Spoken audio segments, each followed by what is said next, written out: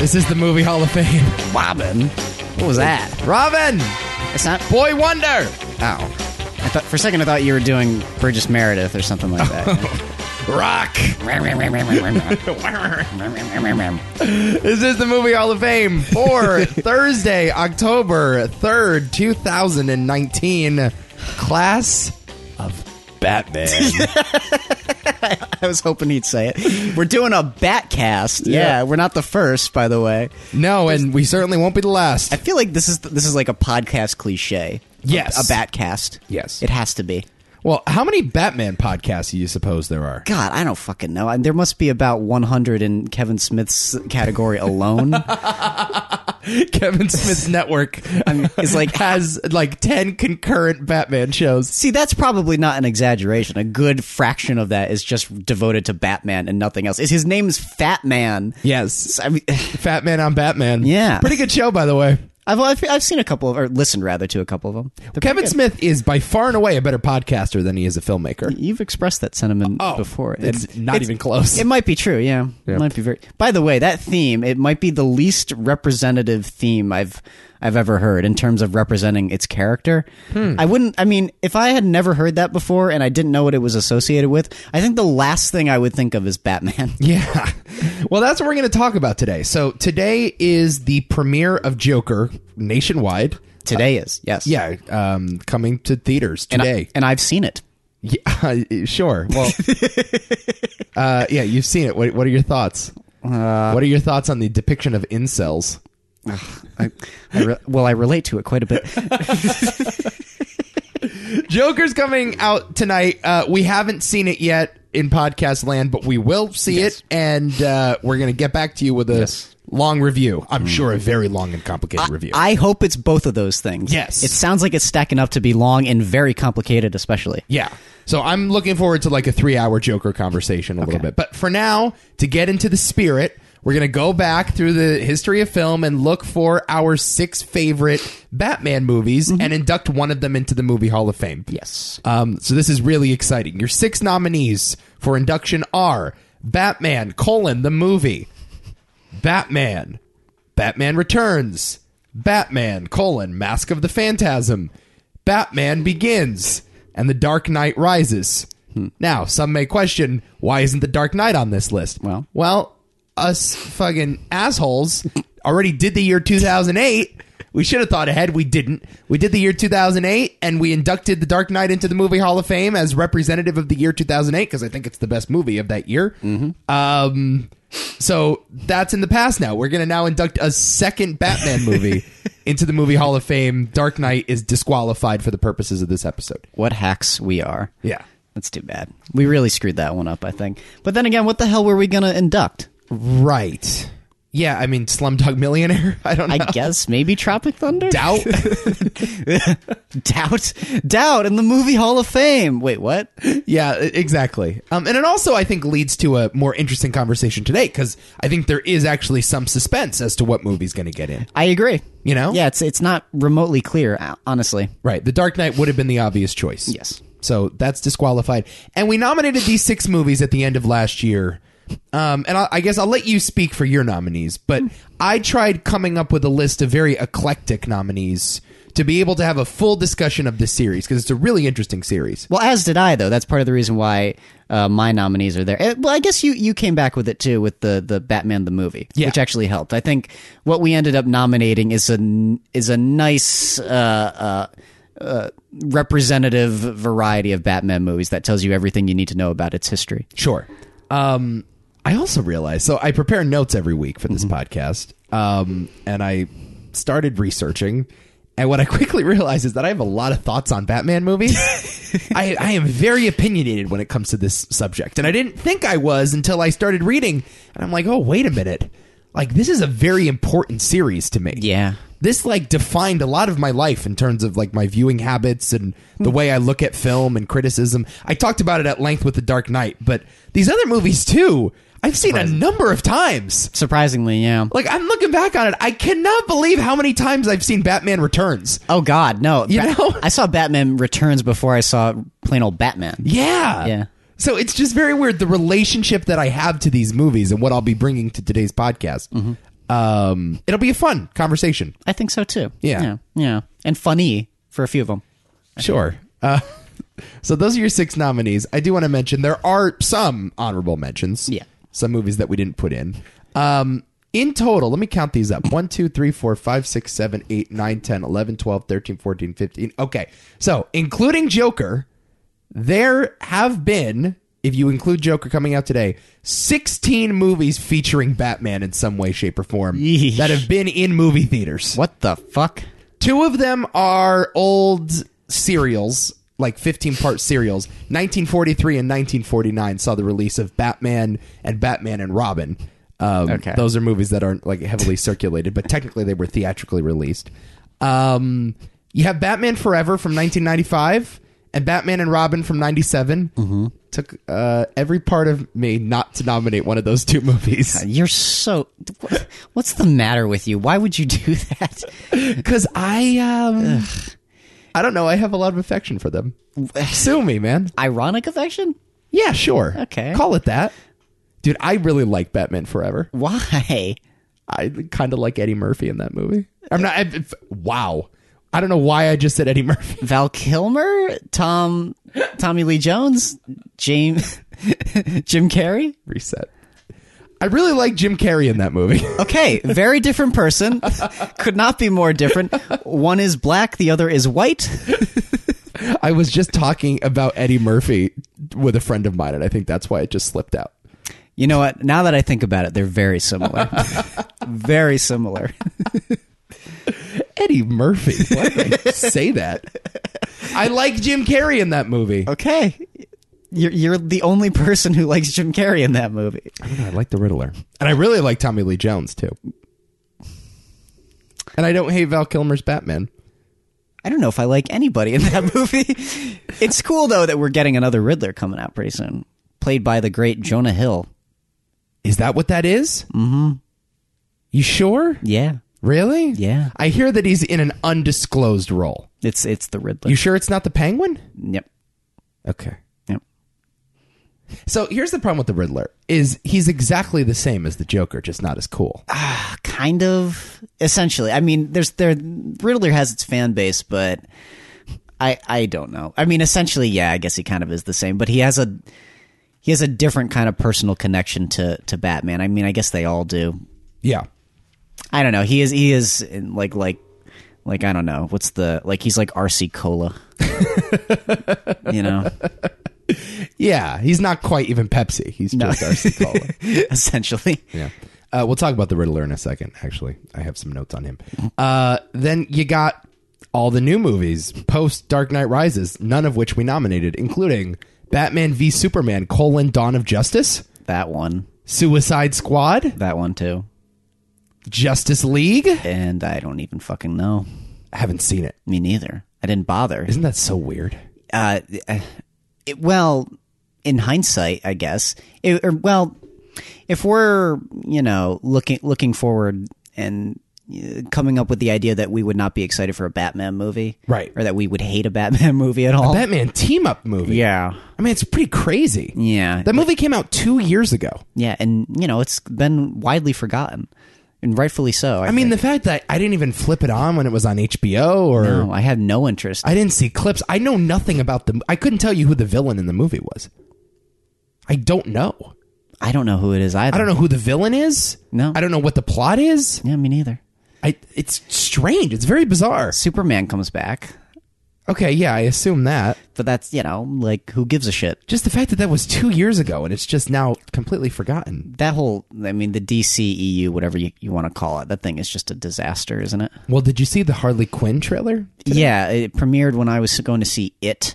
Oh. Very, in such a jarring fashion. Are you really? That was in the really? Yeah. Well, it showed itself off as if it was going to be the opening of It, and then Harley Quinn comes out of nowhere and pops the balloon or something like that, and says, "Oh, this is a trailer for another movie or something." And that's the one that hit the internet today?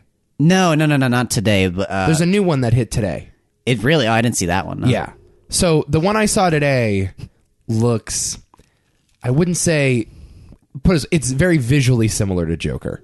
I don't think, it clearly has a kind of perverse sense of humor about it. Yeah. And it has, I guess it's closer tonally to Suicide Squad than Joker, but it really seems like they're aiming for the fences. Okay. And I just think like that's what Warner Brothers is doing with the DC universe now. Maybe because they just totally botched it. Yeah. Like, totally. I mean, I don't think any of those first movies have any clue what they're doing or any sense of identity, really. Right. It's just a mess. Right. So I kind of have a feeling like, starting with Joker, even if you go back to Shazam or Wonder Woman, they're trying to carve out this distinct corner for themselves. Mm-hmm. The new Wonder Woman looks very similar. That seems to be a through and through war period piece. Yeah. World War II period piece. They're really making artistic, ambitious movies with mainstream characters and big budgets. So we'll see if that works. I have a feeling a few of them will swing and miss. I don't think the Birds of Prey movie is going to be particularly good based on the trailer, but it definitely looks like it's of a piece with Joker. So maybe we're moving in the right direction. I don't know. Who the hell knows? Yeah. Well, we'll have to see how Joker plays out, first and foremost. Sure. That can go a number of ways. Yeah. And by the way, the only movie that I did not nominate that I really wanted to nominate, and I thought about it after the fact, the Lego Batman movie. Oh, yeah. Did you see that? No. It's good. Yeah, I heard it was good. It's solid. Okay. Yeah. I like the Lego movie quite a bit, so. It's not as good. Okay. Yeah, Lego movie is way better. But no, this one is solid. Okay. Yeah, it's fun. It's got heart. The performances are quite funny. Will Arnett as is it Will Arnett as Batman? Yeah, Will Arnett. And then Zach Galifianakis is the Joker. Yeah, it's all really fun. Okay. And it gets kind of absurd toward the end, but it's it's a Lego movie. Yeah. Who cares if it's absurd? I remember seeing it and being pleasantly amused. So, all right. Yeah, that's there. I should probably see it. Yeah. All right. Let's dig in. Okay. We'll go in chronological order here. How about that? And we'll start with the oldest. Do you have them set up in chronology? Yeah. Okay. Yeah, that's the order they came out. Okay. Let's try it. All right. We'll begin with 1966's Batman the Movie, directed by Leslie H. Martinson, written by Lorenzo Semple Jr., also the creator of the television series of the same name. Lorenzo Semple Jr., I found out in my research, is like a fairly high-profile screenwriter. I don't know if you know this. He also wrote 3 Days of the Condor, Papillon, and The Parallax View. That's shocking. Yeah. Given this entire series. Yeah, so the guy actually worked in like Oscar bait spy thrillers for a while. Was this just him venting? Or well, I think this is where he got his start. I think this TV show paid for all the other stuff. So he okay. This got his foot in the door. I thought he was cleansing his palate with Batman or something. No, Batman was, I believe, his big break. Wow. Lorenzo Semple Jr. Starring Adam West, Burt Ward, Lee Merriweather, Cesar Romero, and, of course, Burgess Meredith, the world-class stickman. Yes. The dynamic duo faces 4 supervillains who plan to hold the world for ransom with the help of a secret invention that instantly dehydrates people. I watched this movie for the first time. Instantly dehydrates people? That's the stupidest sounding thing ever. I watched this movie for the first time yesterday, and you rewatched it today, right? Uh-huh. Sue me. I think this is a fun movie. Oh, it's a ton of fun. It's supremely stupid. Yeah. But, like, Jesus Christ, this movie is so goddamn entertaining. It's so entertaining! I can't even, like, talk about this movie, like, critically. It's just like, yeah, this is a dumb, fun movie, and it knows what it is, especially when you see signs in the back that say top secret or penguin bait or Joker jokes. Riddler riddles, that kind of shit. You know what my favorite part was? What? I realized when they're in the secret lair, they have a filing cabinet, and it says on the top, confetti. And it's sorted. Like the first drawer is red, second drawer is yellow, third drawer is green. So they sort their confetti based on colors, and they put it in filing cabinets. This whole thing is ridiculous. I don't even know if it's entirely my kind of thing, but like...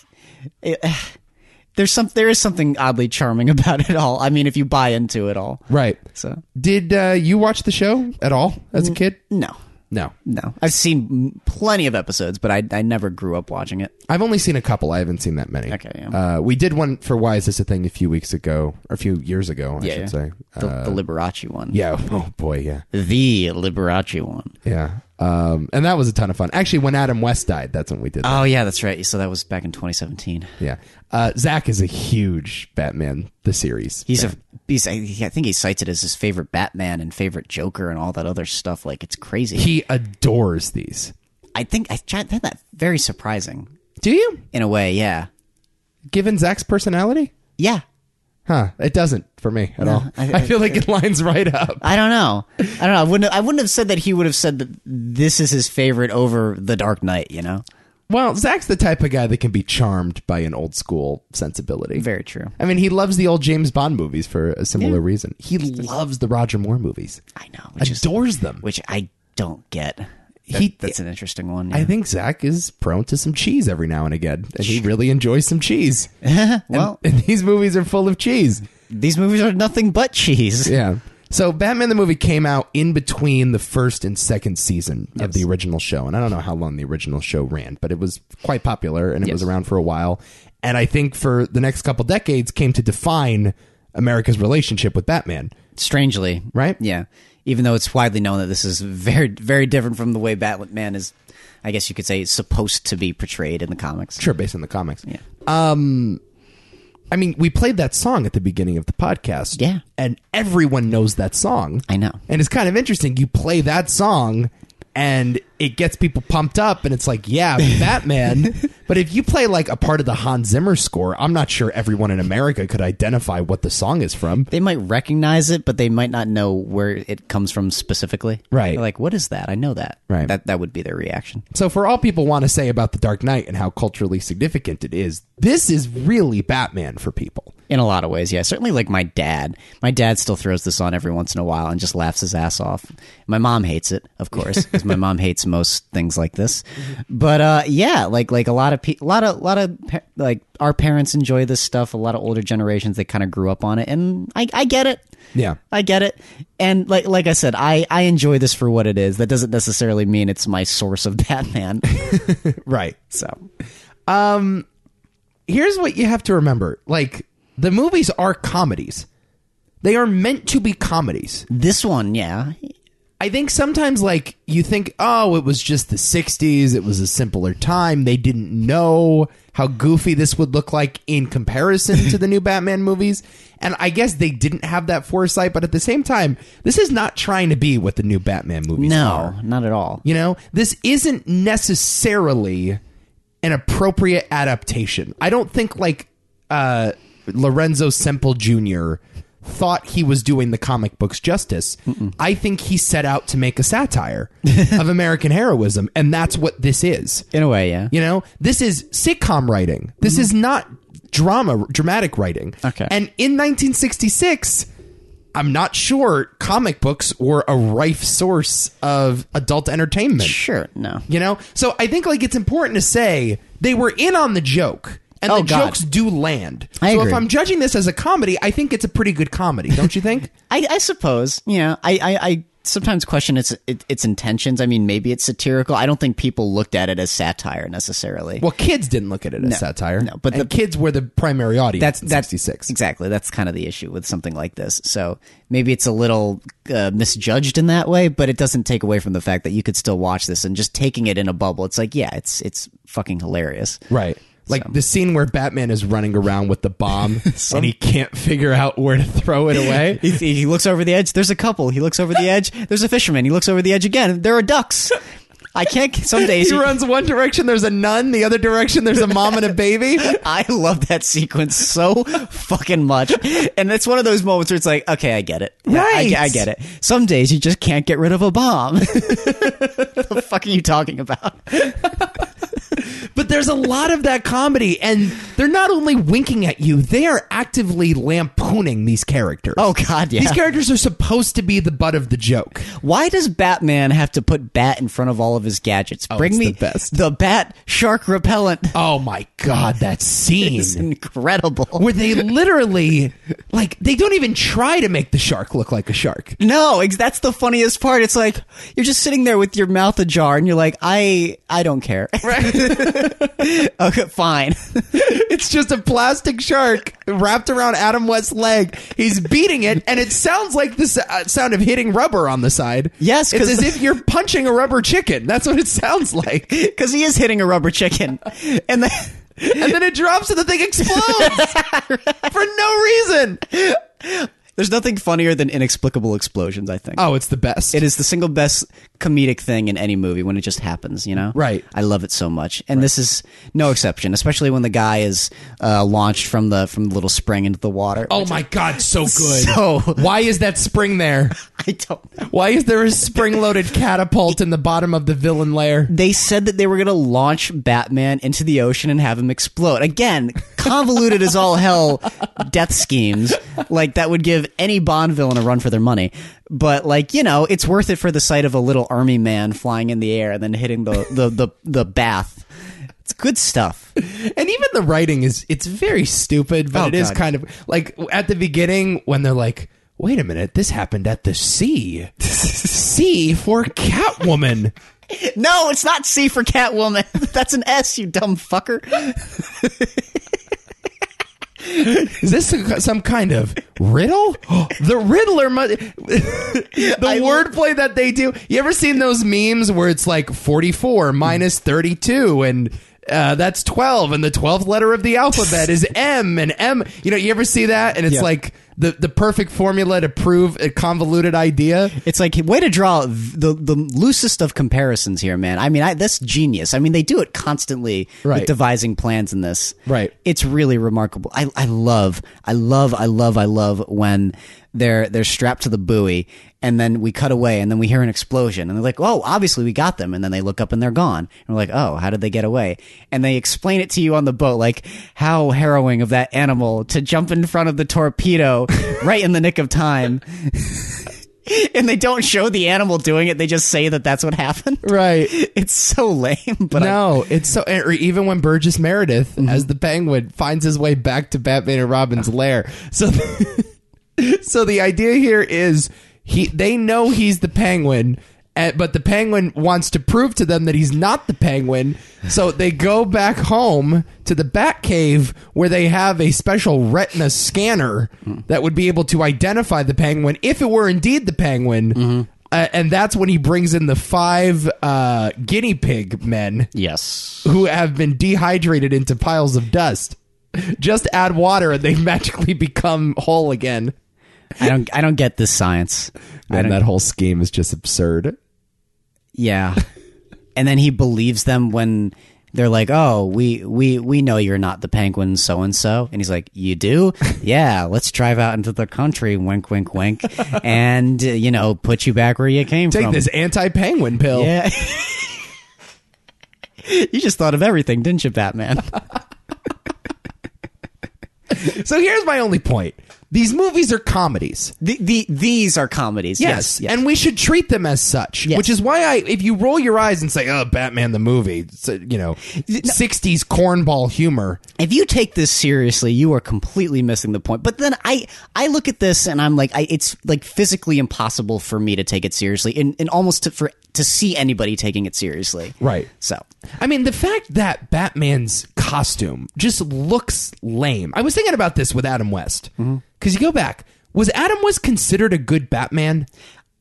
I don't even think that was a point of conversation at all. It's different than that. Right. It's different. They didn't take him seriously as Batman. It's kind of like Leslie Nielsen playing a cop, right? Yeah, maybe. It's like he doesn't have a particularly fit body. Sure. He's not ripped. The way the costume sort of falls on him, he kind of looks tall, lanky, and aloof. You know what I mean? But the difference between that and this is that I like the Leslie Nielsen films are clearly parodying a specific thing, whereas you watch this and you're not sure if it's parodying it sometimes or just trying to be like a cheesy representation of the comic. No, but I think it is. Yeah, me too. I do think it's parody. Yeah. Right? I see those two costumes. I know it's 1966, but even for the time, those costumes looked lame. Yes. You know? The way the cape falls on him. Whenever Adam West runs around, the cape is never flowing in the background. The cape just looks stuck to his body. Yeah, I know. You know, the mask doesn't fit his head right. He's got this weird... his whole body is weirdly shapen. I always thought that like he almost looks like a tall child. Right. So you think back, it's like there's nothing about Adam West that screams superhero. No. Even the voice is... it's somewhat commanding, but I wouldn't say he's even Michael Keaton. No. I wouldn't even say he's Christian Bale. No. You know, those guys can pull off masculine. Those guys can pull off superhero. Yes, I agree. Tough guy. Adam West just wasn't a tough guy. And the fact that Burt Ward, who looked like a little boy at the time, was his sidekick... This was meant to be a comedy through and through. Mm-hmm. And if you judge it as a comedy, I'd say it's a very successful one. I had a good time watching this movie. No, I find it hard to believe that you couldn't have a good time watching this. Yeah. Just understand going into it that it is not taking itself seriously. It is very stupid, but it's good stupid. Right. There is such a thing as good stupid people. Right. Yes. And also, the villains are just so much fun. Well, here's the interesting thing, too, is that a lot of people don't take the villain seriously in this, but for some reason they do take Cesar Romero seriously as the Joker.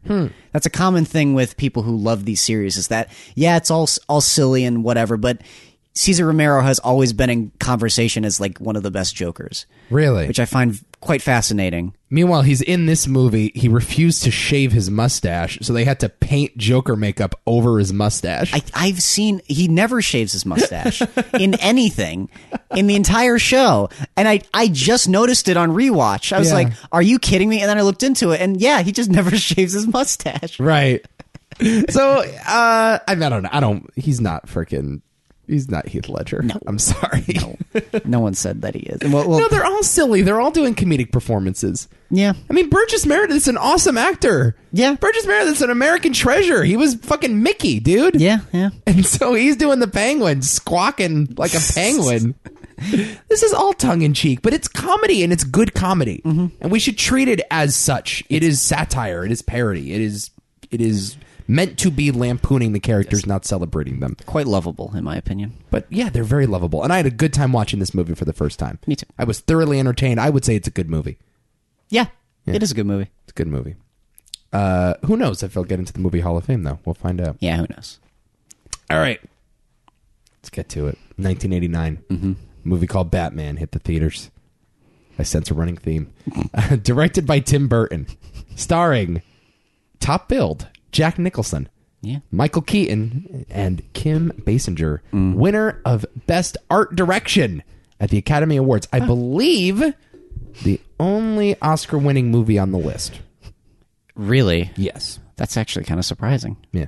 Number 45 on AFI's all-time villain list for the Joker, and number 46 on their heroes list for Batman. Okay. So they both get a spot on an AFI list. The Dark Knight of Gotham City begins his war on crime with his first ever major enemy being the clownishly homicidal Joker. That's a tongue twister of a description. You know what's weird about this movie? What? Is that, like, this was considered dark. Oh, yeah, I know. For 1989. Mm-hmm. And that's so crazy to think about, isn't it? Yeah, well, I think part of it is attributed to the fact that it's so different from the Adam West Batman. Yeah. And it couldn't be possibly be further removed from that. I think that surprised people, especially since everyone's cultural consciousness of what Batman is Adam West. And then you throw this at them. Yeah. And it's like, whoa, what the fuck? Okay, this is serious shit. Yeah. And I don't blame them. I get it. But you look back now. So let's look at it this way, right? We have Heath Ledger playing the Joker in Dark Knight. We have Cesar Romero playing the Joker in the original Batman series. And you got Jack Nicholson somewhere in between. I would say Jack's performance skews closer to Cesar Romero than it does Heath Ledger, doesn't it? Oh, God, yeah. Well, the way I always described it is that he is a slightly darker version of Cesar Romero. right. He's essentially doing that. He's essentially doing Cesar Romero. It's just, I think he probably would have done a convincing version of Cesar Romero's Joker if he was placed in that kind of role, but he's placed in a slightly darker, more gothic version of all that. Right. So it comes out a little more sinister, but at the same time, it's still kind of silly. Yeah. I think we just, as a society, have sort of lost sight of this performance, of the Jack Nicholson performance here. I think this one was widely regarded as the best Joker performance. Right. Until, of course, 2008. Right. Yeah. And now it feels kind of forgotten, doesn't it? Which is sad, because I think he's pretty good in this movie. Oh, I think he's really good in this Yeah. movie. No, I don't think... I mean, put it this way. We are now going through an Oscar cycle where a second Joker may win Best Actor at the Oscars this year. Like, it's the fact that Joaquin Phoenix is in the Oscar conversation feels a bit disrespectful to Jack Nicholson, quite frankly. Yeah, but I don't know. I don't know how he feels about this. I know that he's always been concerned about other actors playing the role because he understands how troubling it can be. Yeah. And how much it can wear on you. He's famously cited for telling Heath Ledger that this is going to be really tough on you, and you're probably not going to be the same afterwards. So. Yeah, I think he is quite remarkable in this movie. Yeah. No. And delivers a pretty good dramatic performance. Yeah. But a really good comedic performance. Like, he's very funny in this movie. I say that line all the time. Oh, where does he get all those wonderful toys? You wouldn't hit a guy with glasses now, would you? Remember what I love, he stole my balloons. Why didn't anybody tell me I had one of those things? And then he just shoots this guy. Yeah, no, he goes, give me the gun. Bob. He goes, oh, sure, boss. Gun. And just shoots For no reason. It's the most random death ever. I love it. No, it's really good. The scene where he's in the museum with Vicky Vale. This was, you're right, the definitive Joker for a while. Yeah. And this was the definitive Batman movie for me, I guess, growing up until I was introduced to these new ones. Yeah, I agree. Right? This one still is up there. It's better than...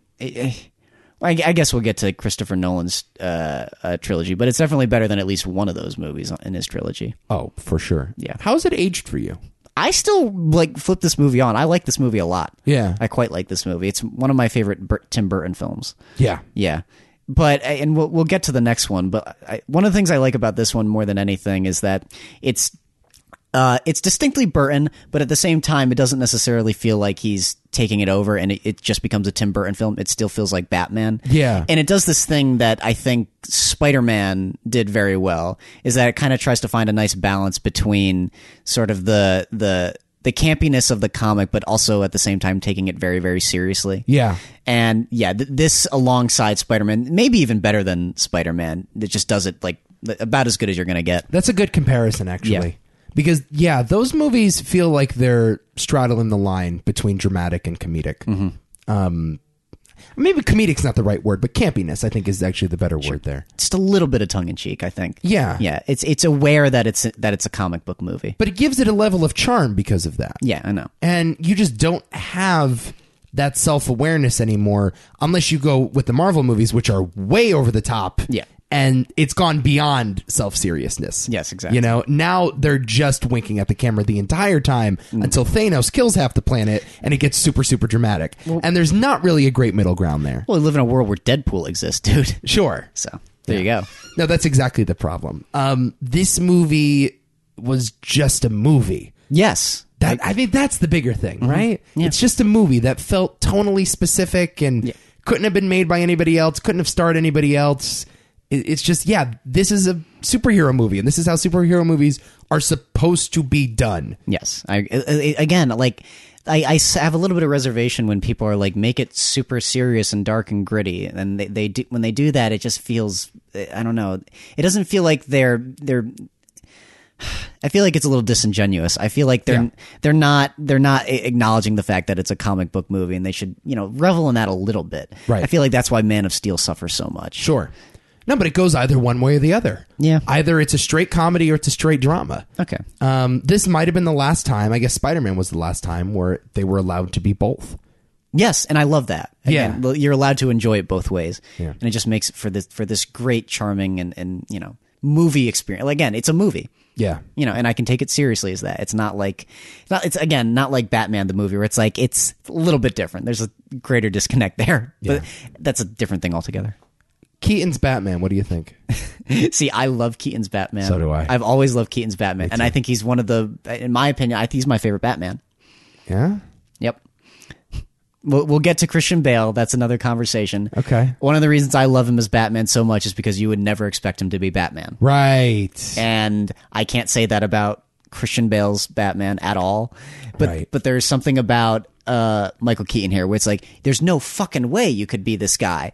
And then you see him as Batman and he's like badass. Yeah. And he kicks so much ass. And there's times where he's shot in a way where he's actually kind of scary. Right. And it's just like, whoa, yeah, this works. Well, it's a legitimate alter ego. Yes, I agree. Like, You know? there's a much more distinct separation between Bruce Wayne and Batman. Yeah. Which I love. Yeah, that's actually a good point. Yeah. Because, I think Christian Bale is going method with it, and he wants Batman and Bruce Wayne to be the same character in many ways. And often they do feel like the same person. Yeah. But you're right. If you are to portray an alter ego and you want people to believe that Batman is not Bruce Wayne in the reality of the movie, Yep. you do have to give some distinct differences. I agree. Yeah. It just can't be Bruce Wayne with a mask on, Yeah, exactly. He's got to be his own entity. And you're right. In this movie, Michael Keaton's kind of a goofball as Yeah. Bruce Wayne. He's this You want to get nuts? Come on. Yeah, well, Let's get nuts. That's the one that's always cited, but that line is just absurd. It's like a comedic line reading. And then he puts the mask on, and you still buy him as a superhero. And I think that's right. I think I'm with you. He might be my favorite Batman as well. Yep. Yeah, that's a very good point. I get into arguments with people about this a lot, and I'm just like, guys, like, I don't understand how once we hit the Dark Knight Rises, how you can take Christian Bale seriously as Batman, Right. But it's such a shame because it starts out very differently, and we'll get to that. But yeah, no, I feel like going back to it, this is the only one that I feel most comfortable saying is like, this is Batman. Yeah. I think his line readings are great. I think he's surprisingly commanding in the role, and like you said, splits the two characters up perfectly. Yeah. And again, just like, there's something about this world that just makes. How's the best way to describe this movie? But again, I don't want to stumble on my words, but I just like that separation. I like how it feels more in line with the comic books that way. Yeah. And there's just something about his portrayal of both those characters that makes it feel more authentic. So yeah, I agree with you on that. Yeah. I love the Prince soundtrack because I love Prince. of course you do. That's one of the criticisms I've seen over the years, though, is that the songs feel a bit forced.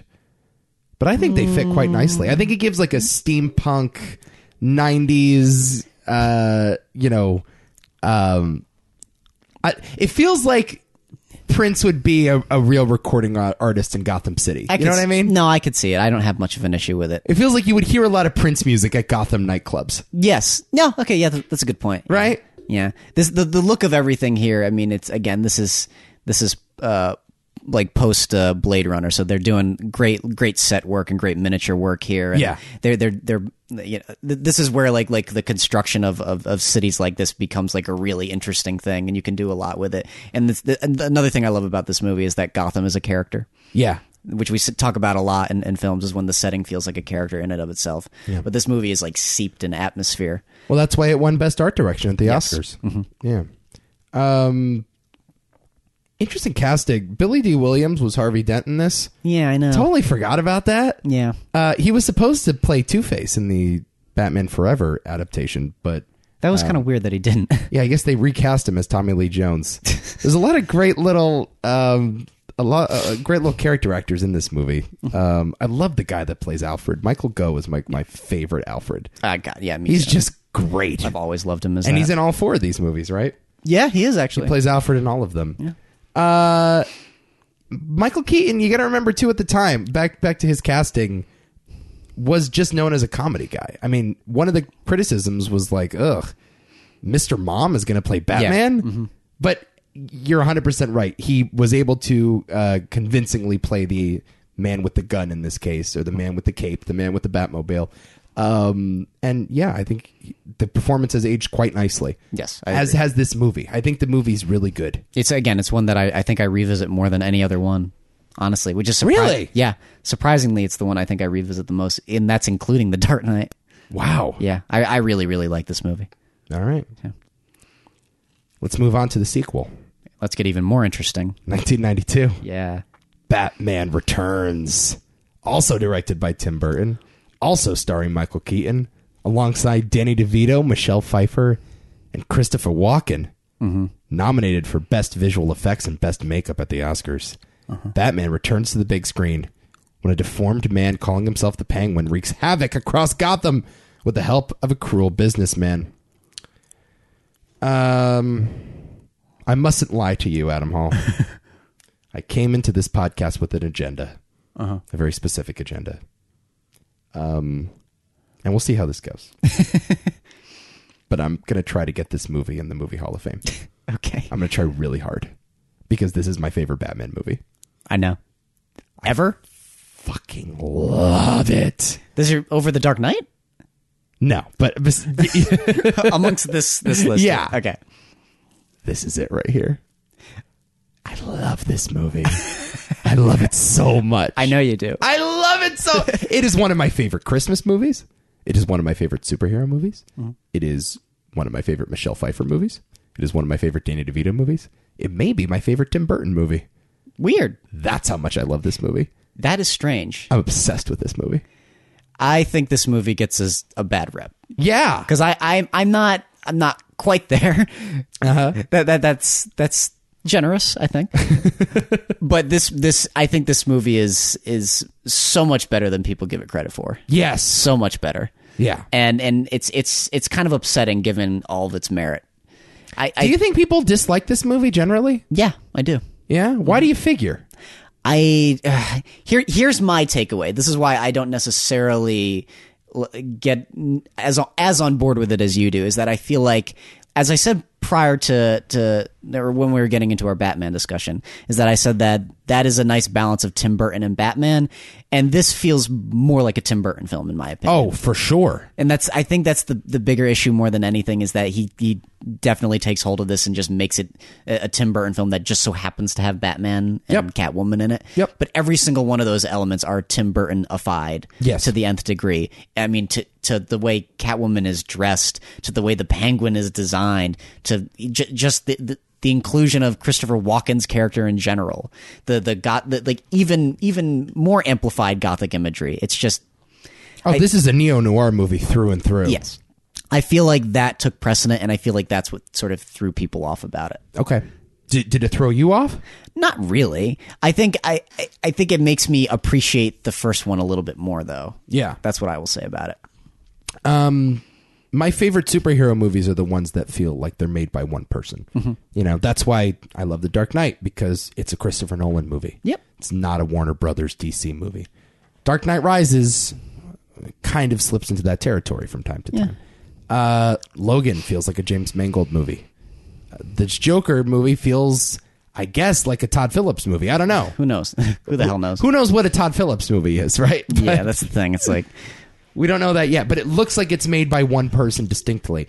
No one could have made this movie other than Tim Burton. yes, I agree. Certainly not in the way that it was made. And some people have a problem with those choices. They don't like Danny DeVito. Most people don't like this version of the Penguin, I would say. Yes, I agree. I love the choice. I think the choice is so bold. I think it's a heartbreaking performance. That's the thing, too. It's got a lot of heart and a lot of soul. Yeah. You know? I've always like deeply cared about this character, as uncomfortable as it is and how hideous he is. Yes. There is something just so sad about everything he does and his entire backstory and just what he's become. It's, yeah, I don't know. Honestly, I think part of it is just the design of the character. Yeah. It's just grotesque. Right. The fact that he eats fish, that he has these weird shaped hands, the fact that he lives in a sewer system.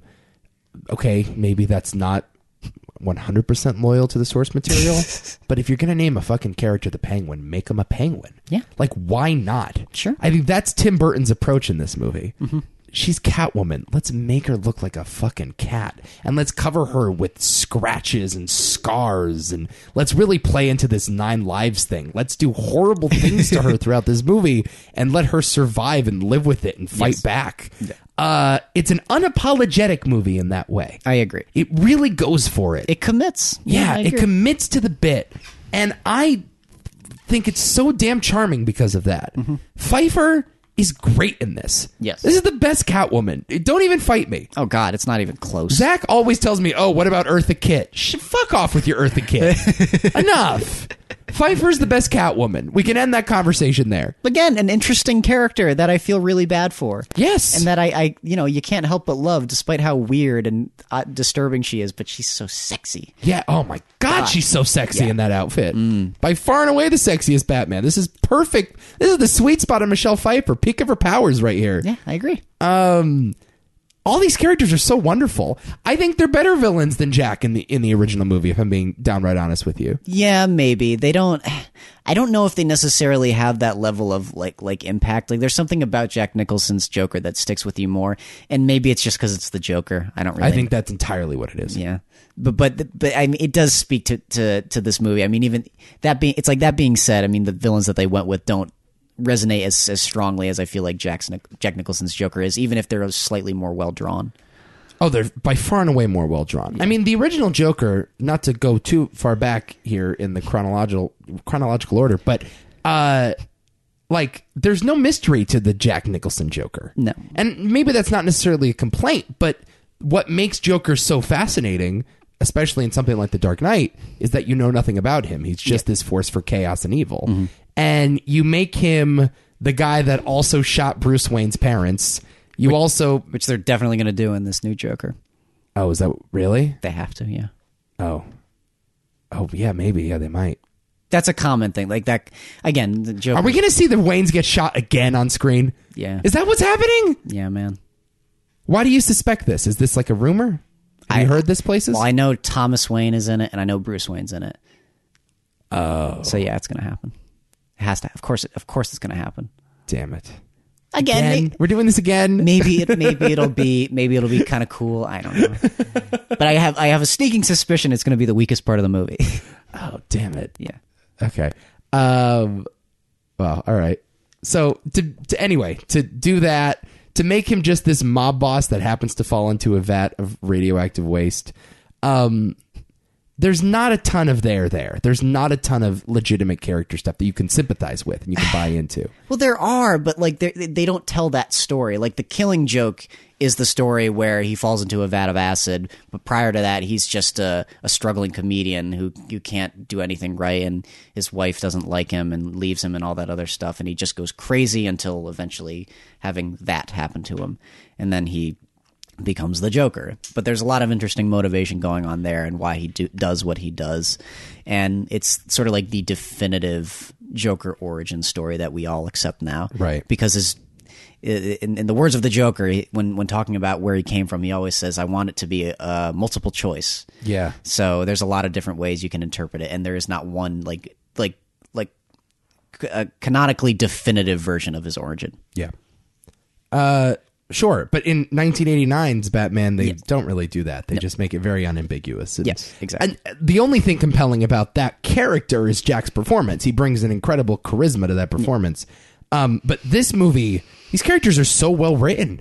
Yeah. You know, the Penguin and Catwoman are complicated people. And Christopher Walken is the only, like, mustache twirling villain in the whole movie. You know, those two are villains, but Catwoman at times is an anti-hero, and the Penguin is at least a sympathetic villain. Yes, I agree. I can't say that, God, about any villain in the history of the Batman series. Can you? I guess Harvey Dent? Maybe? Kind of, but not to the same level, man. So it's handled totally differently, though, is the thing. Especially structurally with how the films play out. Well, he's portrayed as the hero at the beginning of that movie. Yeah. Yeah. I think that's a smart decision, too. That's a completely different conversation, though. Right. No, I'm just talking about in terms of sympathetic villains you feel bad for. Like purely villains, too. That's the thing. Right. Yeah, I agree. This is one of the better examples, if not the best. Yeah. I just think it's one of the most fun Batman movies, and it's simultaneously one of the most dark Batman movies. It's one of the most dark. I don't I don't love it as much as you do. It's not as exciting to me. It's not as exciting as the first one for me personally. All right. But again, it's just a personal preference thing. You're lucky that I happen to like this movie. Okay. Because I feel like most people would be very much against you. No, I'm sure they would too. Yeah. This is not the consensus pick by any means, but it's by far and away my favorite movie on the list, and it's just weird, man. Yes. It's weird. And I think that's what I like about it. Let them be weird. And I'm not a huge Tim Burton guy, but these are the types of movies I want Tim Burton to make. And every time he doesn't make a movie like this, it frustrates me. Yeah. Just make Edward Scissorhands. Make Batman Returns. Commit to the bit. And we'll follow you along. But, you know, sometimes you go a little too mainstream. You stray off the path too much. And by nature of what he is and what he does, it's like it's not meant for the mainstream. Like, you're all about being weird, so be weird. Like you just said. So, own it. Yeah. And be fun and be dark and have a visual style. This movie has such a visual style. Yes, I agree. It's a visually striking movie. It's so good. Yes, I agree, Nico. Don't worry. It's a very good movie. It's the most underrated one on this list by a mile. Yes, a massive mile. Yes. I don't know how you can have a massive mile. Miles are just miles. A mile's a mile, Nico. Get it right. All right, let's move on. This is a movie I watched for the first time this week. It's called Batman: Mask of the Phantasm from 1993, 1 year after Batman Returns, and a few years after the premiere of Batman the Animated Series.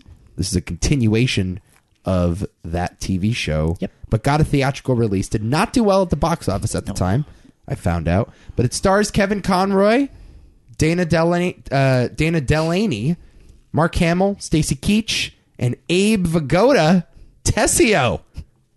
Yeah. Batman is wrongly implicated in a series of murders of mob bosses, actually done by a new vigilante assassin.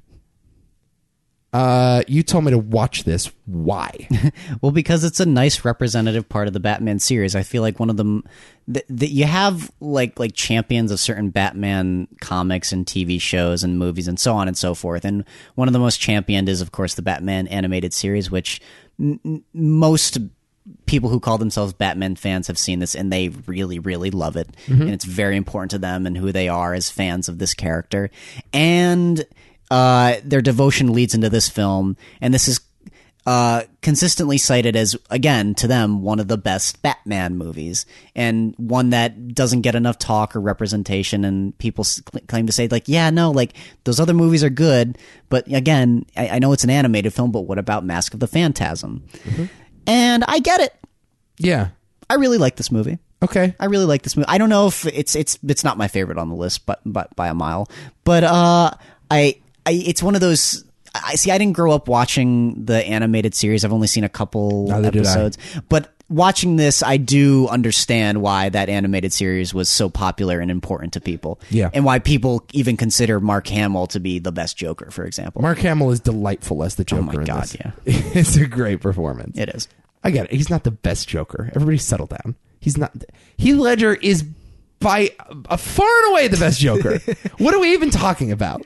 Like, that's the performance that you saw it and you're like, oh, comic books are different now. Yes. Like, the superhero genre is different now because of that one man. Yeah. Mark Hamill never did that with the cartoon. He's playing a cartoon character. He's very good. No, I agree, but it's a good performance, but let's not get carried away here. It is saying something, though, when in my experience, I've heard more people champion Mark Hamill's Joker than Jack Nicholson's Joker. Okay. I also disagree with that. I think Jack Nicholson's is a harder performance. Yeah. And it's a more interesting, daring performance. Maybe. I have a question about Kevin Conroy. Is he considered a good Batman? Yeah, actually, which is another thing that a lot of people will champion. They'll be like, okay, yeah, Christian Bale, maybe, but what about Kevin Conroy?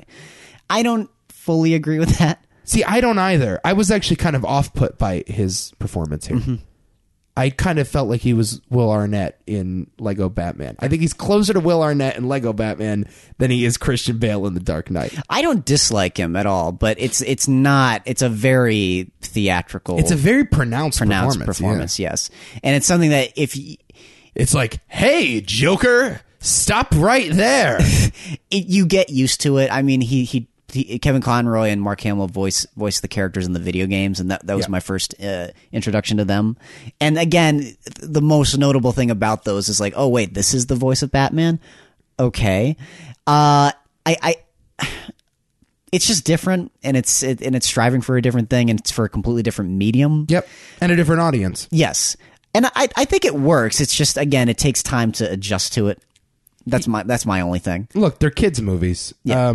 It's, again, the first original Batman movie that's animated to be in a theatrical run. It's the first Warner Brothers animation movie, I believe. Yeah. I think Warner Brothers Animation formed and I remember seeing that title card a lot as a kid watching cartoons. You'd see Bugs Bunny leaning up on the Warner Brothers sign. Remember that? You never see that anymore because I don't watch those movies anymore. But this was the first ever Warner Brothers Animation movie. Mm-hmm.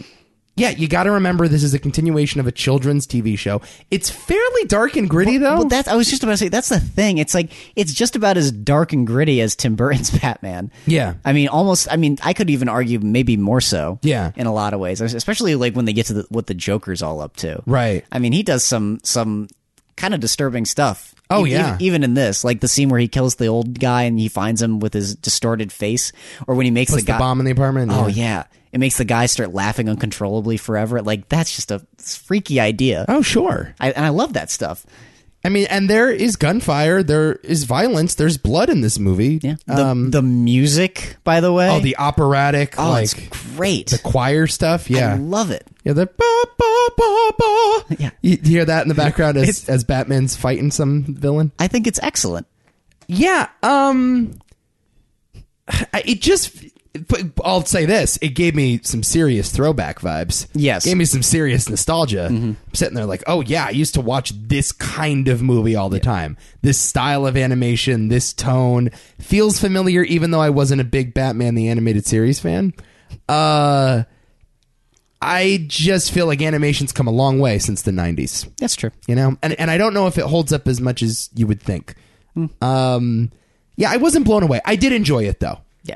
Yeah, it would be unfair to say I didn't enjoy it. And the stuff that he gets into with the love interest here is interesting. Like, they make it a love story. I thought it worked a lot better than when I first saw it, than I originally anticipated. Because love stories are so freaking complicated when they're relegated to the backdrop. But this actually works fairly well to me because it's well integrated into most of the story. Is it the best Batman love story? Maybe. I think it is by far. The one that I've seen. Yeah. I mean, if you want to count him and Catwoman in a weird way. No, I wouldn't.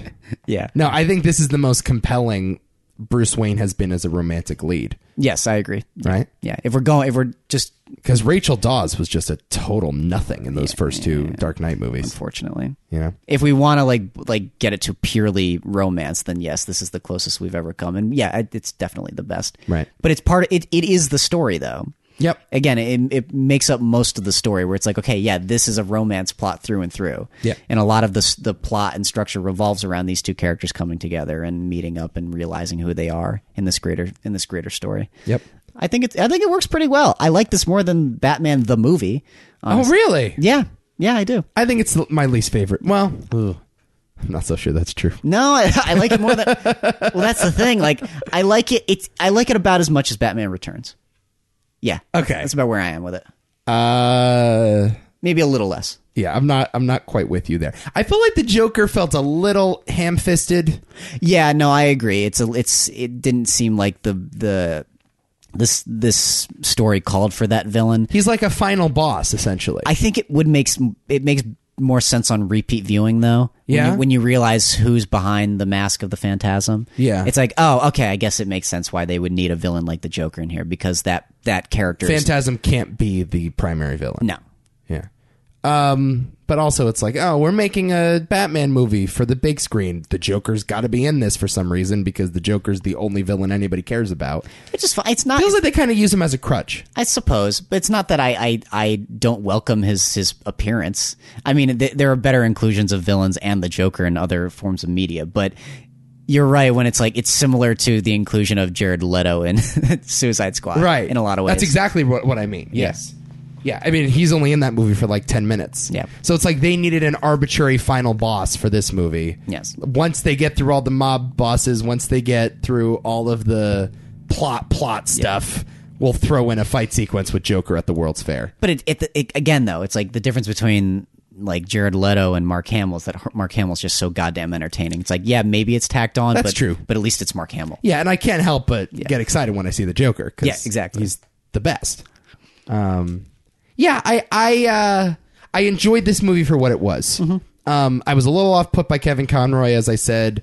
I was a little off put by the animation style, the pacing, the tone. It was like, oh, this feels like something I would watch as a kid and something I wouldn't revisit as an adult. Whereas a lot of the other movies that I watched as a kid, Lion King, Toy Story, whatever, they still hold up today. And I could put them on and enjoy them as much as I did the first time I saw them. That's fair.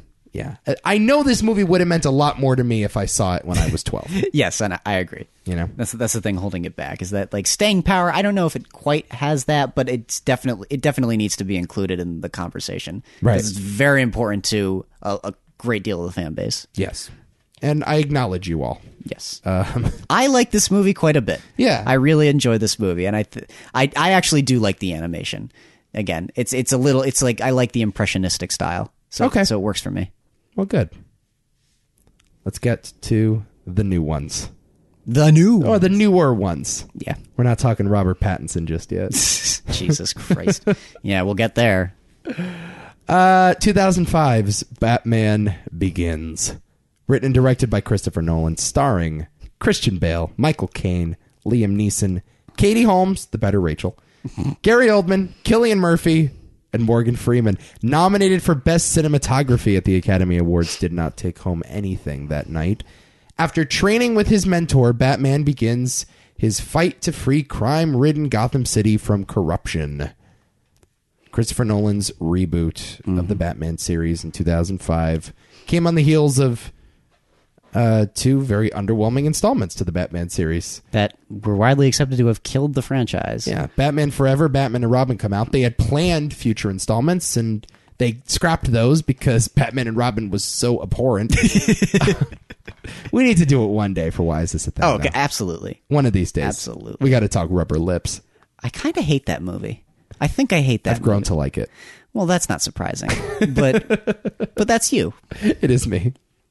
Christopher Nolan comes in and says, hey, I got a new idea for these movies. Get a fresh set of eyes. We're going to make it very dark and very gritty. And so Batman Begins comes out in 2005, and Hollywood has never been the same since. Yep. Yeah. For better or worse. Yeah. I Who would knows? say, well, exactly. Who knows? Yeah. I mean, I know I found in my research that the James Bond reboots with Casino Royale and Quantum of Solace were directly inspired by Batman Begins. Yep.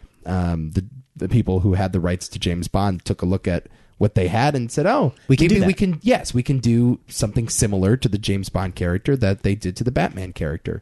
It works for James Bond, and surprisingly, it actually works for Batman. Sure. Well, it definitely works for Batman because this movie is fucking awesome. Yep. And you want to know something? Yeah. It's my favorite of the Christopher Nolan trilogy. Yeah, I know it is. It's not the best, Sure. but it's definitely my favorite. Yeah. Why is it your favorite? Again, it's a comic book movie.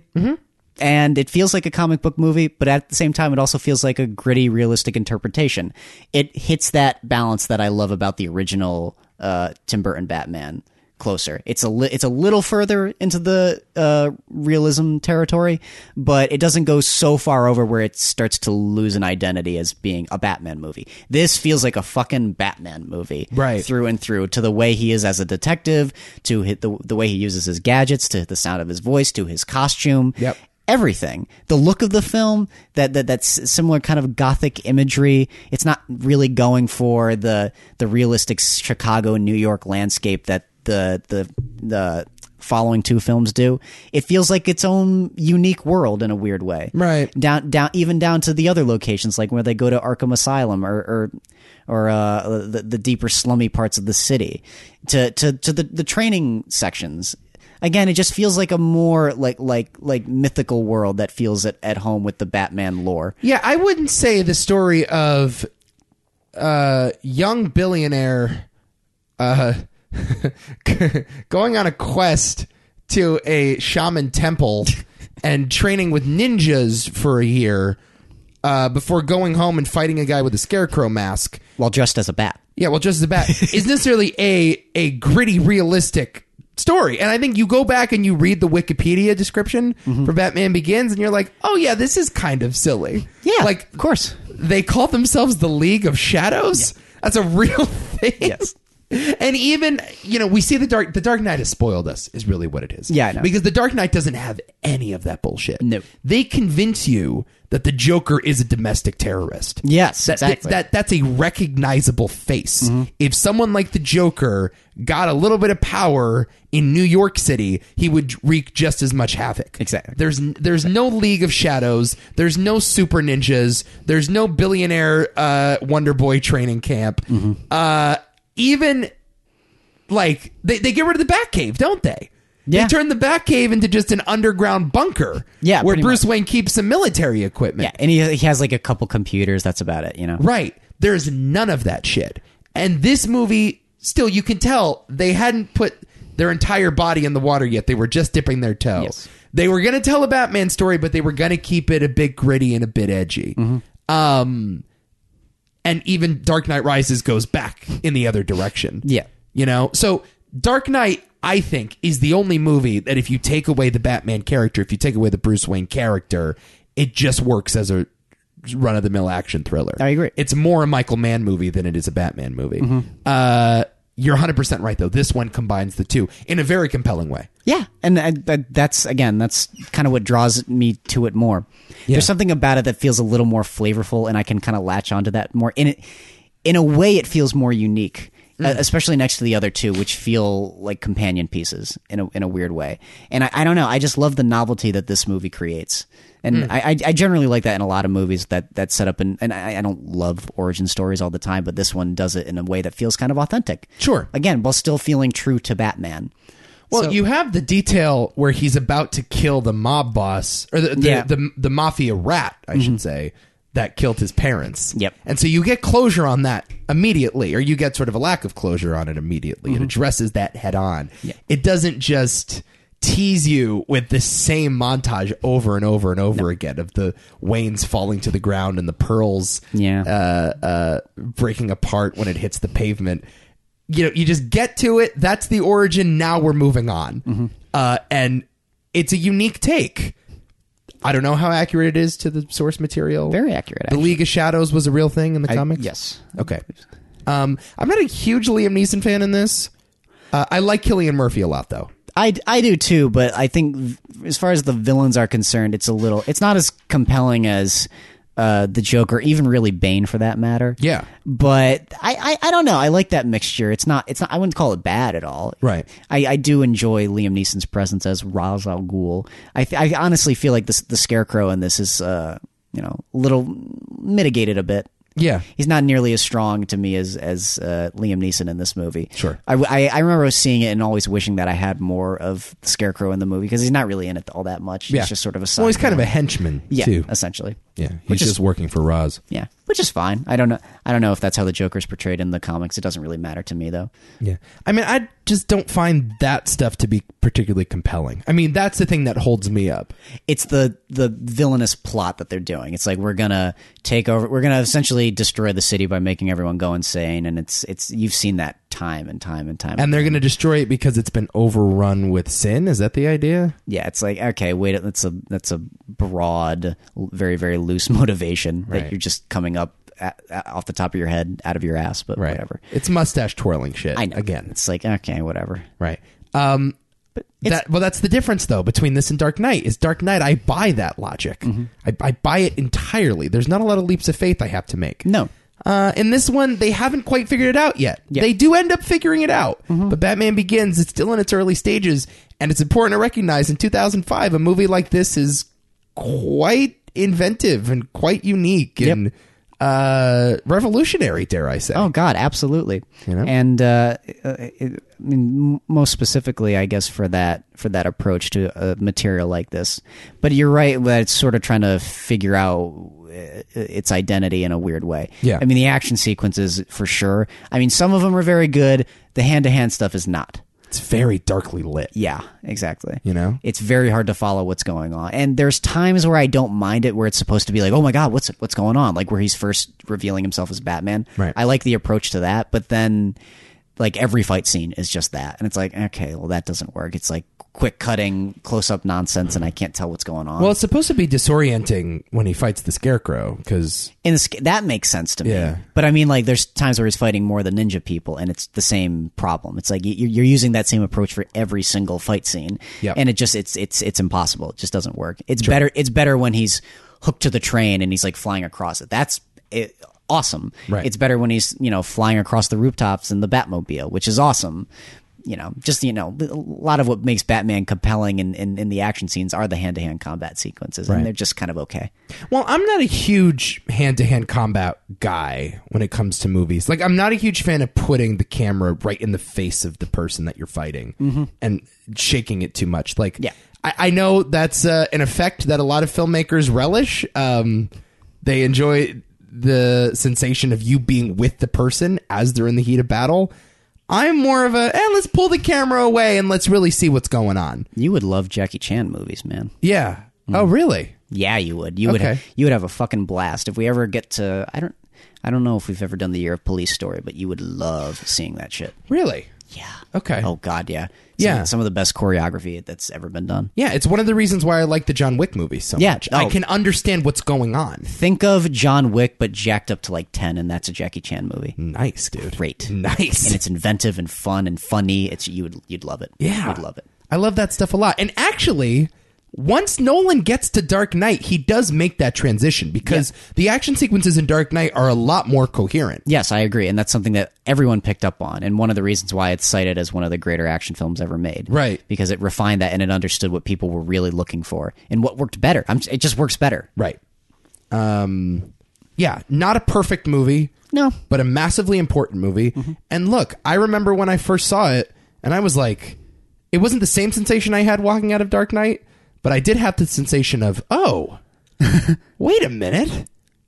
These movies can be like this. And then I saw Dark Knight, and I'm like, oh, that's what they were trying to do last time. Yeah, exactly. And now they finally did it. Yeah, like these movies can be movies. Right. And mean something and have something more to say. Dark Knight especially. Yeah. But the other thing I love about this movie, more than the other two, is I actually like... Katie Holmes? Well, I like Katie Holmes, yes. I love her in this. I also like Christian Bale as Batman. Yeah. And I like him as Batman and Bruce Wayne. Yeah. And I think it's the best balance that this trilogy ever struck. Because it gets more complicated and more troublesome for every entry. Right. And yes, I cannot get enough of him as both characters in this. Well, there's not a lot of Bruce Wayne in part 2, and there's not a lot of Batman in part 3. You know? Like, it's a bit skewed. Part 2, the Joker is the star of that movie. Yeah, precisely. And Batman happens to be the guy in the cape making him pay. And then in part 3, it's like, what, Batman has like 25 minutes of screen time in that? know. He's barely in it. I don't mind that. It's okay if the character doesn't have like that much screen time necessarily, but you have to really earn that. Right. And, well, I guess we're about to get to This that. feels like a good time to transition. Let's talk The Dark Knight Rises from 2012. Yep. Also written and directed by Christopher Nolan with Christian Bale, Michael Caine, Gary Oldman. However, this time, Anne Hathaway, Tom Hardy, Marion Cotillard, Joseph Gordon-Levitt, and Morgan Freeman. 8 years after the Joker's reign of... It's 8 years after? Yeah. Reign of Anarchy, Batman, with the help of the enigmatic Catwoman, is forced from his exile to save Gotham City, now on the edge of total annihilation from the brutal guerrilla terrorist Bane. Can't wait for this. You go first. Here's the best way I can describe it. When I first saw this movie, I was like, yeah, that was good, but something feels off. Yeah. And my thoughts on the film shaped day by day by day by day to the point where I'm like, I don't know if it's all that great. I don't think it's a bad movie like some people will claim, but it has got so many issues. I think it's a not good movie. That's fine. I'll say that. That's fine. I'll say it right here. Yeah. But look, I did a fair amount of lying to myself in my younger years. It's not that bad. It's not that bad. But it's not very good, Adam. Yeah. It's not a very good movie. I'm sorry. Look, I saw this thing the night it came out. And you probably loved it.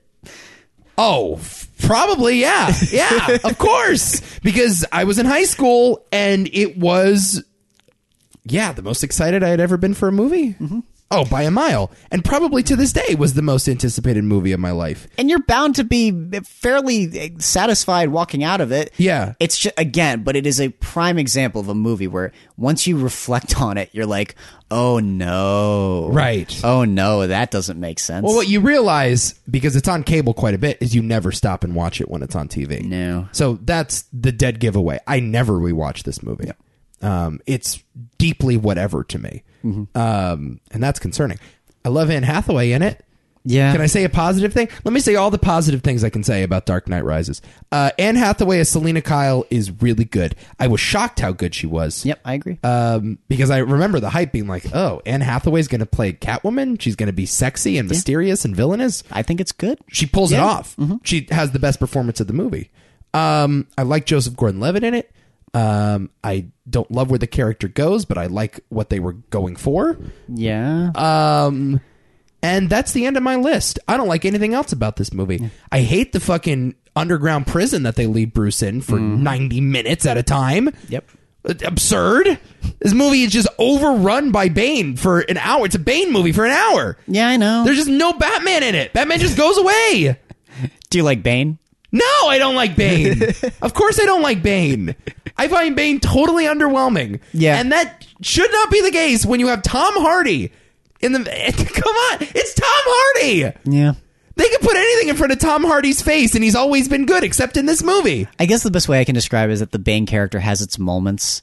I love when in the final fight where he just gets really pissed off and he's fighting him and he's trying to survive and Batman just keeps one-upping him. Yes. And I like how scary he is when he's talking to Tom Mendelsohn. Is that guy's name? Ben Mendelsohn. Ben Mendelsohn, and he breaks his face. Like stuff like little moments like that. Or the fight in the sewer where he breaks his back. I don't mind that aside from a few. I like the airplane at the beginning. When he's in the airplane and they like hang it upside down. I like that action sequence. Even that has a little like questionable choices where I'm like, what that was weird. Like threatening a guy, like kind of what Bane says. It's like perhaps what does he actually say? Perhaps he's wondering why someone would shoot a man before throwing him out of a plane. And I'm like, you know what? Like I know that's a nice line, but it's actually a good point. It actually represents the whole movie for me. It's like, yeah, wait, why would you even make that decision? Why would you think that that's a good idea, movie? The plot in this movie is a fucking travesty. Oh, it's a mess. It is. It's the messiest. I might go as far to say it's the messiest movie I've ever seen in my life. Yeah. I mean, apart from movies that are just blatant messes like Suicide Squad. Yeah. But you feel bad for that. It's like it didn't know any better. Sure. This is a case where it's like, Christopher Nolan, what the hell were you doing? You should have known better. Yeah. You're like slapping him across the face. Right. It's like, dude, come on, dude. It's like this is the best you could come up with. Right.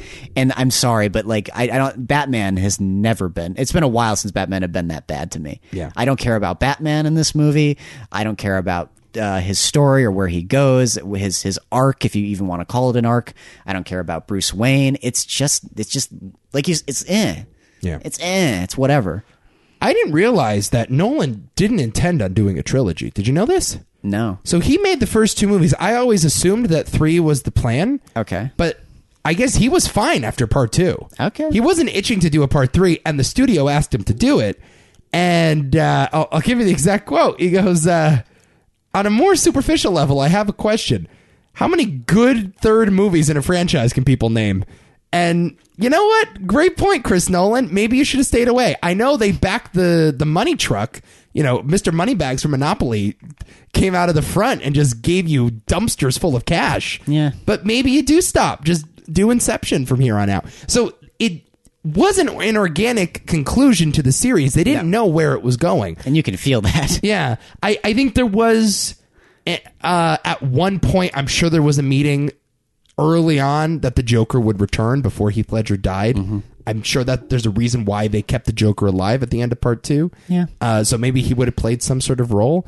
But I remember the buildup of like, who's the villain going to be? And the studio really wanted the Riddler. And I think Robin Williams was going to be the Riddler. Oh yeah, I remember that. Remember that? Yeah, that was a big point of discussion for like a long time that people wouldn't shut up about. They wanted the Riddler really bad. Yeah, and then we all realize, and then it's Bane, and then we all look up to see who Bane is. Sure. And then everyone's like, "Oh, I'm a Bane fan now." Right. So that, I mean, I just think the whole thing was ill-conceived from the jump. You know what I'm saying? The whole thing is ill-conceived. The motivations are a little off. It's also, I hate to say it, if I'm to trace back my Nolan skepticism, this is the movie that really pushed me over the edge and really made me like, just really, I just find Nolan fans reprehensible, and it completely traces back to this movie. Yeah, because the defense for this movie, it took me about.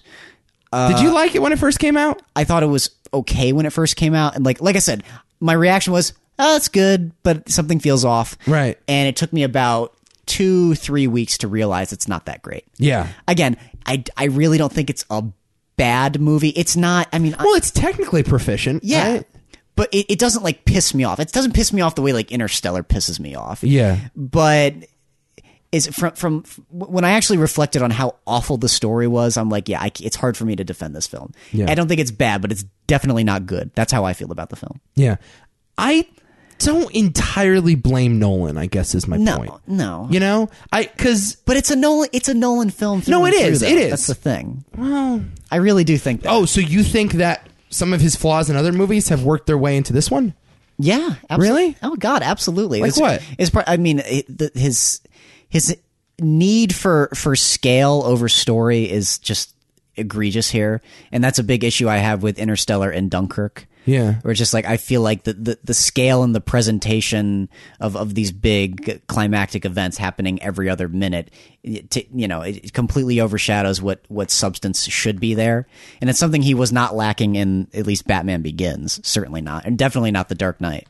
Yeah, he was allowed to be claustrophobic in those original movies. Yeah, precisely. And this one is a massive fight sequence happening in broad daylight in the middle of Gotham. I mean, the whole thing just feels like one elongated fight sequence. Right. And I guess you can do that. I mean, one sustained idea is not impossible, but I mean, when you're at the same time, he's also trying to juggle an unnecessarily complicated story here. Yeah. And it's just like, if you had just simplified this just a little bit more, man, you might have had something that could have been regarded with those first two movies. But you don't need Marion Cotillard. The thing. And you don't need any of that. Oh my God. It's like, and now that's something I always hated. I remember seeing this movie and being like, what the hell were they thinking when they put that? And like, I remember saying like, yeah, I liked it. And I got issues here and there, but like that one subplot is just unforgivable. Right. Like, why would you even bother investing in that? Right. You just didn't need another villain. You didn't need to reintroduce the Ra's al Ghul storyline. No. It's like, we don't care. Yeah. We don't give a shit about half the things that are, even Bane being part of the League of Shadows. It's like, I thought we forgot about that. Right. And doesn't he even appear in this movie, Liam Neeson? In like Briefly. a flashback? Yeah, exactly. Or Bruce is hallucinating and he hears him like from beyond the grave or something? Yeah, exactly. Yeah, you just don't need any of that stuff. I think a better version of this movie... I think this is Nick. I'm going to credit Nick for this idea. He wanted them to do the Penguin early on. And I think it actually should have been the Penguin. Mm-hmm. I think you make the Penguin some sort of rich political figure. You don't have to make him like DeVito. You don't have to make him like Burgess Meredith. You can make a compelling version of the Penguin. You don't have to call him the Penguin. Just call him Oswalt and make him the mayor of Gotham. And then just set the story in the political landscape of Gotham City. Right, and you can maybe throw Catwoman in there too if you want, but the whole Bane breaking the back and then you put him in the ditch for half the movie, and then they seal all the Gotham citizens in by destroying all the bridges, and then you bring the Scarecrow back. He becomes like a judge. Remember, the Scarecrow becomes a judge, and he just declares everyone guilty and just is killing people willy-nilly. It's just, that's so on the nose and it's forced. Too much. Yes. You need less. Yes. You need to pull back and simplify this story. Yeah. The Dark Knight, kind of a convoluted story, but at least there's a easy path to follow. It's Harvey Dent, good guy becomes bad guy, and the Joker is the catalyst for that change. Mm-hmm. Here, there are like 3 to 4 different character motivations from the villains, and none of them make sense to you. Mm-hmm. And I just find, like, as you said, it's one of the most convoluted, messy movies I've ever seen. And I just have a big problem with it on that level. And I can't help but think there were too many cooks in the kitchen. I felt like Warner Brothers really wanted this to happen. They got Nolan to agree to do one more. They had to do Robin. They had to do Catwoman. and they needed to wrap up everything between Bruce and Alfred and stop. It's the fan service notes that feel like the studio influence more than anything. But the filmmaking and the storytelling is Nolan through and through. And I don't think he's ever fully figured it out. Yeah. Me personally, I have not seen Nolan prove to me that he's a good writer, at least. I think The Dark Knight's a fairly well-written film. Fairly. Yeah. It's not like a immaculately written well, film, the script is not the star of that movie. No, exactly. Right? His direction is. But serviceable is what I'm saying. And like when he tries to go that big and complicated, it just becomes like kind of a disaster. Yeah. It really does. Yeah, man. It's a problematic film. It's a very problematic film. I haven't watched it a lot since it came out, and that's very telling. Yep. It's very telling that you don't revisit it ever because it's not really a Batman movie. Batman's barely in it. I know. And I guess, again, it's one of those movies. I just get so sick of people trying to defend it. It's like, guys, like, if you come on the side of... I don't think people do defend it, though. I do come across people who defend this thing. Really? I really do. Yeah. And I just don't get it. It's like, if they at least came to me and said, like, yeah, I don't think it's terrible, but it's, you know, it's kind of like whatever. If they at least said it's whatever, I'd be like, okay, fine. But people are still like, no, that third one is actually really, really good. I'm like, no, it's not. Tom Hardy's a big problem. Yeah. You can't blow that character. That character fell flat. Yeah. His voice, the overdubbing. Well, that was the problem, too, that he did the dialogue on set behind the mask, and people in test screenings couldn't understand him. I know. So they brought him back to redub the dialogue, and it sounded even worse. I don't know what they were thinking. It was awful. I don't know what they were thinking. It's just ridiculous. No, what a shame. Oh, Batman. What a... How do you blow it? You have Tom Hardy. I know. You have one of our great actors on the planet playing your villain. Well, how does Tom Hardy fall flat in a Batman movie? I don't know. Such a miss. I mean, I like Anne Hathaway. And the entire Pittsburgh Steelers, they get blown up, so that's always cool. Yay for me. Well, that's a common theme every offseason, isn't it? Thank you. They got a win last night. Did you watch them last night? Yeah, I saw They that. beat the Bengals. Yeah, that's the problem. They beat the fucking Bengals. They're 1-3. Who gives a shit? Congratulations. Okay, well, yeah. I don't like this movie. Yeah, I don't like it either. Okay. It's not my least favorite Christopher Nolan film, and I just still don't think it's his worst. Let's have it out. Let's have it out. Let's just do this. You want Batman Begins, I want Batman Returns. Is that where we're at right now? No. Oh, no. I want Batman. Oh, no. I want Batman. Oh, no. Wow.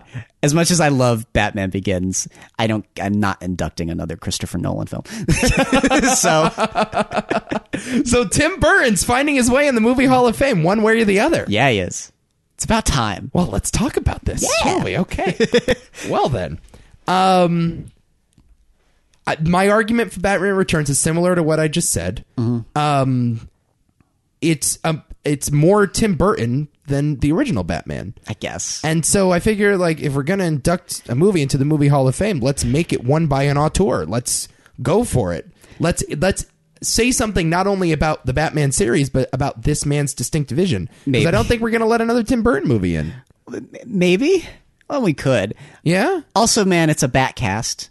It is a Batcast. And apart from The Dark Knight, in my opinion, this is the Batman film, and it's the most beloved, and it's the one that people revisit the most. I think it's much more iconic if you're going based off of that. What's more iconic? I mean, the Joker and just Batman. Yeah, but the Joker came long before this, though. I don't care. People will still remember the vision in this movie before they remember anything in Batman Returns. See, I completely just... If you're going to make an argument for Batman Returns being the more recognizable one, I just don't... Well, culturally, because more people have seen it. Yes, I'm with you on that. But, no, man. I've seen both of these movies several times, and the visual style of Batman Returns I find to be more distinct. And I think it has a longer staying power than the original does. And see that I don't know about that. See that I almost disagree with more. Like your mileage is gonna vary depending on how much you love that world that you're set in the Dark Knight or the Batman Returns. Yeah, and I like it in Batman Returns. It's far more. I guess it's more well realized. I don't know if it fits the what they were going for with this story as well as it does with Batman. Again, Batman to me is that perfect balance that you rarely get. Like you could, and to me, it still feels like a Tim Burton film. So the fact that it strikes like that wonderful Sam Raimi balance with like Spider-Man, I love that. Yeah, it doesn't feel. And the other thing about it is that it doesn't feel like Tim Burton's getting indulgent. And holy shit, a Tim Burton movie where he's not getting indulgent. Yeah, but the indulgence works in Batman Returns. Like, for all this talk, we want superhero movies to take chances. I know. We want superhero movies to have distinct autistic autistic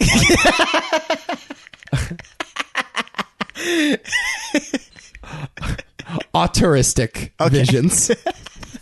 I want the former, actually.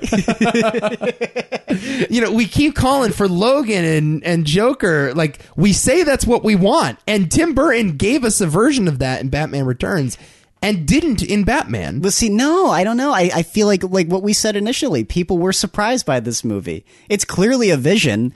It clearly has that staple of, oh my God, this is a person making a film here. Yeah. It's maybe a little more refined in Batman Returns, but some people would argue maybe to the film's detriment. I push back on that a bit.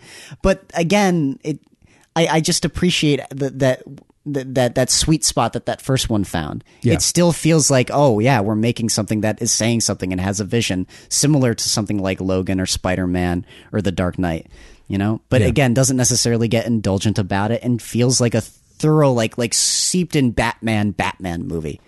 Well, I think I would be the first person to say Tim Burton went overboard, right?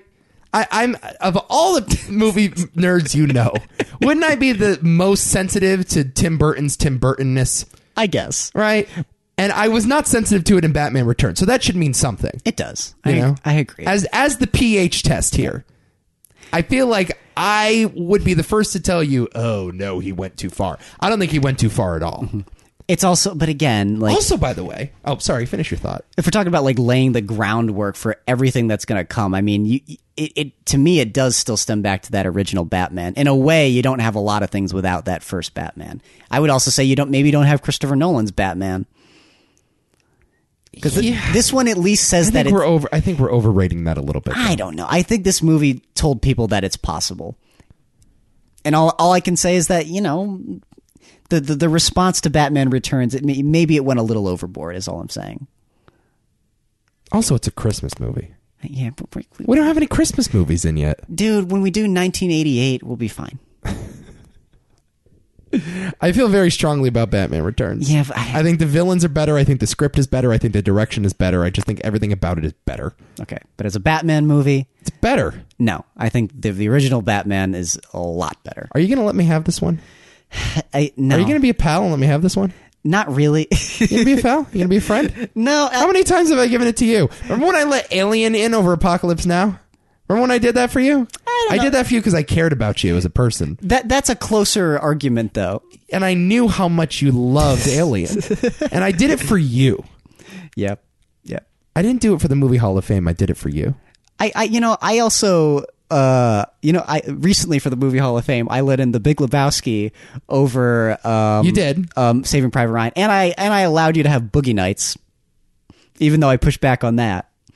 Did not push back on that. You love Boogie Nights. I love Boogie Nights. What the fuck are you talking about? You wanted Boogie Nights in too. I love Boogie Nights, but I don't think it was the correct decision. You didn't want to nominate Titanic that year. Don't start with me. That was fun though. All right, what's it going to take? Big fella, what's it going to take? I don't know. What's it going to take? Name your price. I don't know. What do you mean, name my price? Name your price. Do you want full autonomy next week? How's that? I think with our criteria, you kind of have to go with that first Batman. I think if we're getting rid of the other ones, it wins outright. I thought we're changing the criteria. Are we? We're just saying Impact has more power than the other two. Oh, I remember you and a certain other podcast co-host who shall not be named was complaining about the criteria. Well, the co-host, that person was talking specifically about how we didn't put enough importance into Impact. Here's what I feel like: we're not putting enough importance into quality. Shouldn't we pick the best movie? But this is another thing, though. Like, again, best movie. I don't know about these two. It's very close, man. I don't think it is. I think one is a more distinct film. And when I look to film, I look for something with a unique vision and a unique voice and style. I just think if I'm looking to Batman, but that also feels like it has like a more distinct Batman vision, but Tim Burton vision at the same time, I feel like that first movie strikes a better balance and feels more special because of that. Whereas the second one just feels like another Tim Burton If film. I give you full autonomy next week, will you let me do Batman Returns? I don't want full autonomy next week. No, not really. I'll let you have full autonomy. I don't care. All right, fine. We'll do right. it. Okay.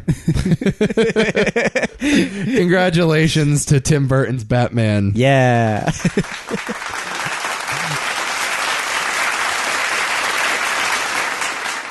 In the movie Hall of Fame. I like Batman Returns, by the way. I have to stress that. It's very good. It's sorely underrated. I feel like if you're stacking up the Batman movies, though, we have The Dark Knight and you don't have this one in there. It's a little strange. It definitely had an impact. People underrate it because we put a lot of stock into X-Men and then Sam Raimi Spider-Man's as kicking off the superhero boom. No. But yeah, you don't have any of that if you don't have the original Batman series. Yeah. It's like the Superman movies, kind of, but even more so with this, in my opinion. It's really the first theatrical movie to take superheroes seriously. Like, really seriously, though. Yeah. Because I think those first Superman movies, as good as they are, you'd be like, well, they're sort of like they're leaning closer to Adam West's Batman, even though they're not that, but they're leaning closer to that than they are this version of Batman. Right. Okay. I'll give it to you. I don't think it's a bad choice, Nico. But my heart's really with Batman Returns. I know. I adore that movie. Let's speak out to Zach. Zach, I know you don't like this movie, and you're wrong. It's a good movie. Zach is so off on that. Yeah, he really doesn't like it, doesn't he? I mean, I should take Zach's opinion seriously because he loves Batman more than you and I do. Anybody. Yeah, I think anybody that I know. Yeah. Yeah, I certainly... This is one subject I will listen to Zach's opinion. I just think he's wrong. I just don't think he's right. All right, so... Next week, we'll do Joker. Yep. That'll be fun. I hope it'll be fun. If we're still alive, of course. Maybe we'll talk El Camino, too. Oh, yeah. Ooh. That comes out a week from Friday. Do you want to try to get Jabril for that? Yeah. Let's try to get Jabril for that. Yeah, let's do that all in 1 week. Okay. Yeah. Oh, that's going to be... Okay. Whew.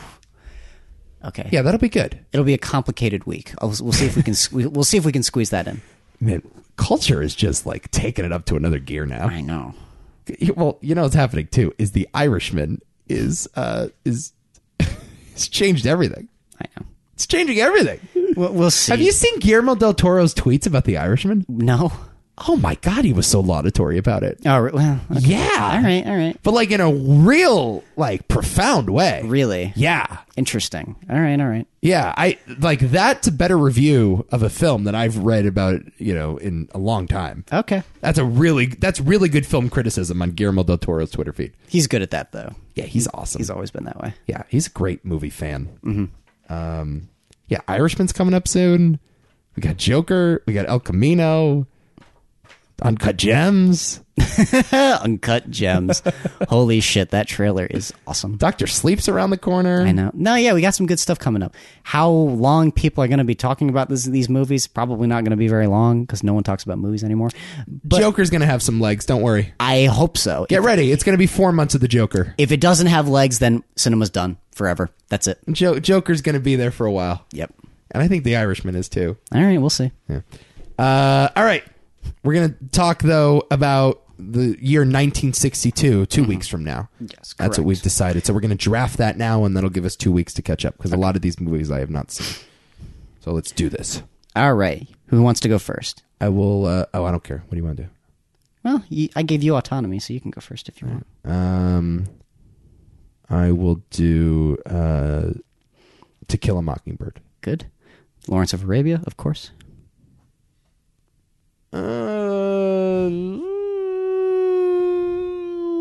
Dr. No. Okay. The Longest Day.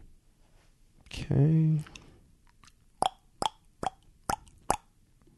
We'll go Manchurian Candidate here. Great. And Lolita. Okay. All right.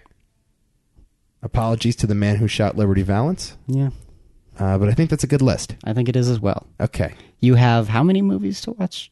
I gotta see your what would you just say? The Longest Day. Yeah.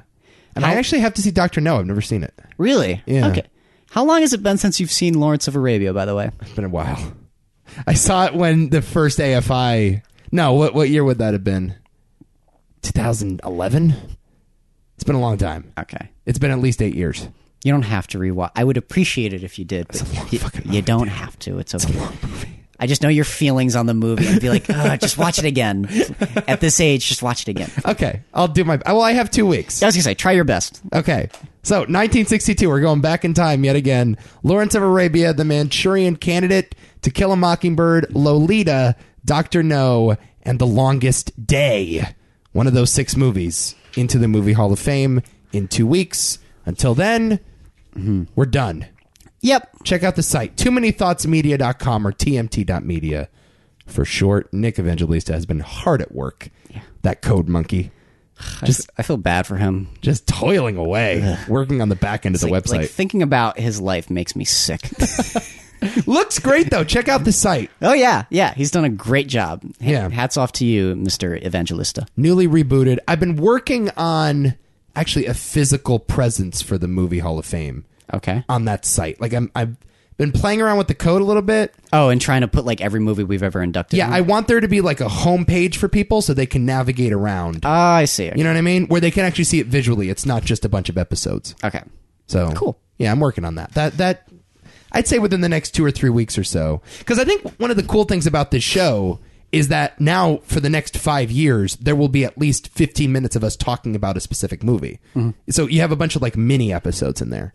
Yeah, that's true. So it's kind of a cool database to be like, oh, I just watched 3 Days of the Condor for the first time. Oh, yeah. Let's listen to this audio review of 3 Days of the Condor. Oh, that's a complicated little edit you'd have to do, but it'd be fun, though. Yeah, I'm working on it. We'll see where it goes. Okay. But that's that. All right. Thanks, Adam. Thank you. We'll be back talking more Batman next week. Oh, Jesus. And it's Batman month. It is. It's Battober. You got too many names for your months. You know that? Not enough, I say. And until next time. The obvious. I'm Batman.